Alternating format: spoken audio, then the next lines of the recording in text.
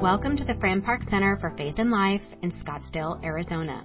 This is the Out of the Park podcast series. We invite you to join us for other programming you can find on our website at www.franparkcenter.org. Join us. I'm Wes Avram, the director of the Fran Park Center for Faith and Life. This is the Out of the Park podcast series from the Fran Park Center in Scottsdale, Arizona.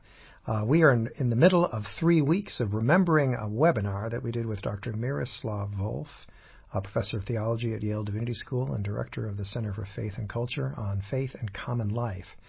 We did it during the height of the pandemic. We're pulling it out now into 3 podcasts. Today is part 2.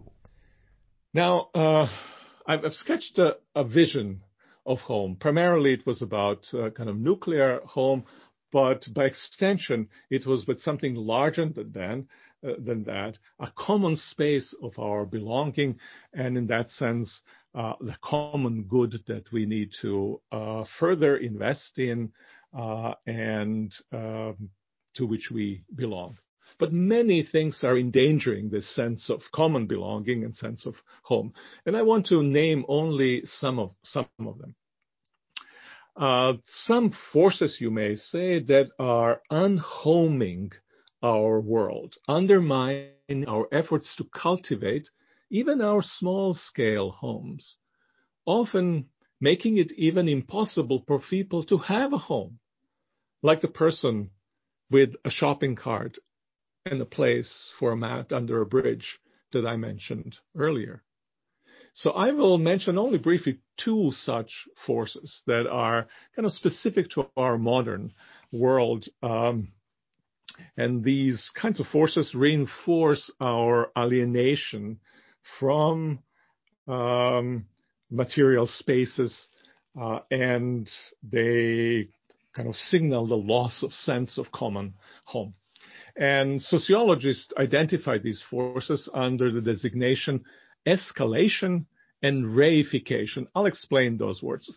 Escalation means they're getting faster and expanding faster and faster. And reification, some people have used the word thingification.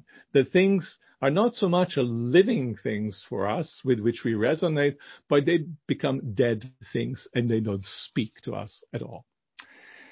Now, in his various and learned writings, Hartmut Rosa, who's a German sociologist, has argued that to survive in modern societies, you have to live the way you ride a bicycle. You have to keep moving.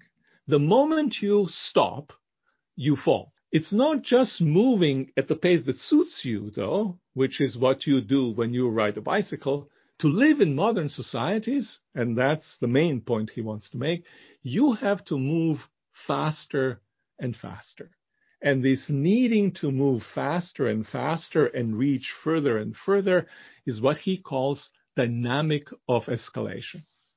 Now, this modern escalation has 2 basic forms, and each makes it difficult to create and have the kinds of resonance, attachment, mutuality that is needed for a sense of common home. The first one I've already noted, which is acceleration of the pace of technological change and life more generally. The result is that we, of course, never have enough time. This is what Rosa writes. This is what perhaps characterizes the everyday predicament of the overwhelming majority of people in Western societies most aptly. Amidst monetary and technological affluence, they are close to temporal insolvency. We need more time to do our work properly. We need more time to improve our skills and knowledge. We need more time to renew our hard and software. We need more time to care for our kids and the elderly parents. More time for our friends and relatives, for our house, our flat, or our body. Finally, we need more time to come to terms with ourselves, our minds, our souls, our psyche. Never enough time, which is short for who I am, what I do, and what I have is never good enough, which in turn means there is no time when I feel at home, and therefore no place where I am at home. Now that's this acceleration, no time. This acceleration of pace of life, he argues, goes hand in hand with the expansion of the sphere of our engagement, which is the second form of escalation. Nowadays, few of us live our lives with a steady focus on social and material space that is our home. There's a joke which I first heard about my globe-trotting brother-in-law, and the students, he was a professor as well, and students were asking the question, what's the difference between Peter, which was his name, and God? And the response was, God is everywhere, but Peter is everywhere except here. Right? So kind of sense of you are stretched out, dispersed into wider world, and you're everywhere, so to speak, except there where you need to be. And a child may be complaining about their globe-trotting parent in the same kind of way. And yet at the same time, in sitting in the living room, you'll find that same child looking at his iPhone and then being also everywhere except here. And this is the kind of pull of the expanded reach on both parents and children, which makes a sense of home elusive. Home needs time. Home needs presence. But the logic of escalation, both in its acceleratory and expansive forms, it makes it difficult, makes difficult to have time and to be present.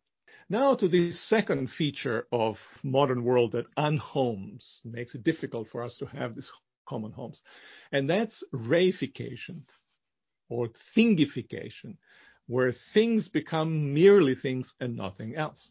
Sciences are a major way in which we today cognitively relate to the world. But in sciences, all entities, everything appear as things, as part of the web of causal relations. As Bruno Latour has noted recently, the sciences grasps all things from afar, as if they were external to the social world and completely indifferent to human concerns. Modern technology does the same. Now, there's a saying which goes, to a person with a hammer, all things look like a nail. To a person with a tool, all things look like manipulable objects. Modern medicine is a case in point. It often treats human bodies as things to be manipulated into wholeness. In a word, science and technology thingify everything they touch, which is the very definition, of course, of reification. Now, similar kinds of things, similar forms of reification occur in other domains of modern life. For instance, modern economics, and I'll just give that one example, the market has a tendency to turn everything into commodity, to turn everything into goods that can be bought and sold, so that there's nothing that's not for sale, that's kind of sacred, to which I have such an attachment that is an unsellable thing. But everything has its own monetary value and therefore becomes in that a thing. For the market, even human persons are not sacred, but become mere object in the calculus of values. You can observe similar reification in politics as well. Now, the point is not that I wish to make is not that modern science and technology, not that modern markets and politics are uniformly bad, that we ought to simply dispense with them. In their own way, I think they do shelter us from exposure to forces that may crush us and thus provide something what homes are designed to do. The point is rather that these powerful ways of relating cognitively and practically to the world, they reduce the world to manipulable things. Relating to world with their help We stand before mute universe of mere things. It's difficult to resonate with such a universe, and it's hard to get attached to it. It's difficult to have common investments in it. So that modern science, technology, and politics cast a spell on the world and all living things, humans included, that makes them appear and feel like extended matter, things which we use, but we have a hard time loving or even really seeing for what they are. I don't know whether some of you know Canadian poet Tim Lilburn. He has written quite a bit of the kind of experience of nature, and his poetry has expressed it. And he puts it rather starkly, but I think it's really correct. He writes, you cannot really see this particular stone, and he's thinking of the stone up in Canada's prairies. You cannot really see this stone if you believe the world is yours to do with it as you will. Because you cannot respect it for what it is. You always already have taken it into calculus of your own utility. To turn reality into a world of things is to unhome not just the world, but any home we may think that we can build in it. Now, many have argued that precisely this kind of reification is one of the main causes of current destruction of the environment. When plants and animals become mere things, we do with them with whatever we please. And whatever we do with them, we have to do more of it, and we have to do it faster, as you've seen earlier. No wonder that the earth reacts to our lack of respect with rage in the form of extreme weather phenomena. For instance, Texas is a very good example, most recent example. And since nobody can feel at home on a raging sea or frigid winds, our inability to feel at home in the world is further diminished. Now, some of us have opportunity to escape that world. I'm thinking of some of the more extreme forms of transhumanism. They're not concerned about Earth as a common home. They think of human survival in knowledge and data detached from any carbon-based life. They've given up on Earth as a common home. Some of the super rich have done the same thing in a slightly different way. They dream of what one can describe almost like a secular rapture, departure from this overpopulated, ecologically devastated, war-plagued Earth, and settlement. And that's the imagination, and settlement in peaceful colonies in space with weather all year round, like Maui on its best day. For the rest of us, by far most convenient form of escape is to pretend that things are simply normal, going on with our struggles and pleasures as if we didn't live on the Niagara River, to use the image that Kay Ryan employed in the poem by the same name. It's a very striking poem. I hope I can do justice to it by reading. It's a beautiful poem. As though the river were a floor, we position our table and chairs upon it, eat and have conversation. As it moves along, we notice as calmly as though dining room paintings were being replaced, the changing scenes all along the shore. We do know, this is the Niagara River, but it is hard to remember what that means. Now, if you hear, and that's a quote from the poem, a distant roar, and if home matters to you, I hope that you would want to resist the unhoming of the world. Now, that brings me to kind of two alternatives, unhomed world and world understood as a home. And I think that if we want to resist the unhoming of the world, we need resources, above all, guiding visions of home as a social and material site of wholeness and of flourishing.